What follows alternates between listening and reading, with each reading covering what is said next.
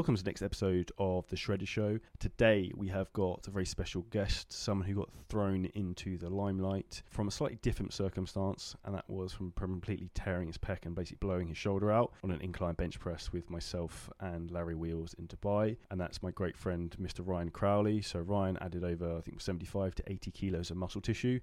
within 4 to 5 years in a very brief period of time. And then he had a horrendous injury that went super viral in Dubai, where he literally detached his pec and his pec tendon, and his pec basically exploded when he tried to incline bench press 220 kilos in a very graphic manner. If you haven't seen that already, head over to my YouTube channel and check out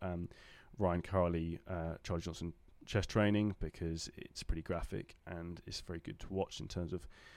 the story that you're about to find out on the podcast. To find out some more about Ryan's story and how he's making his comeback from such a horrific injury, and also how this has thrown him into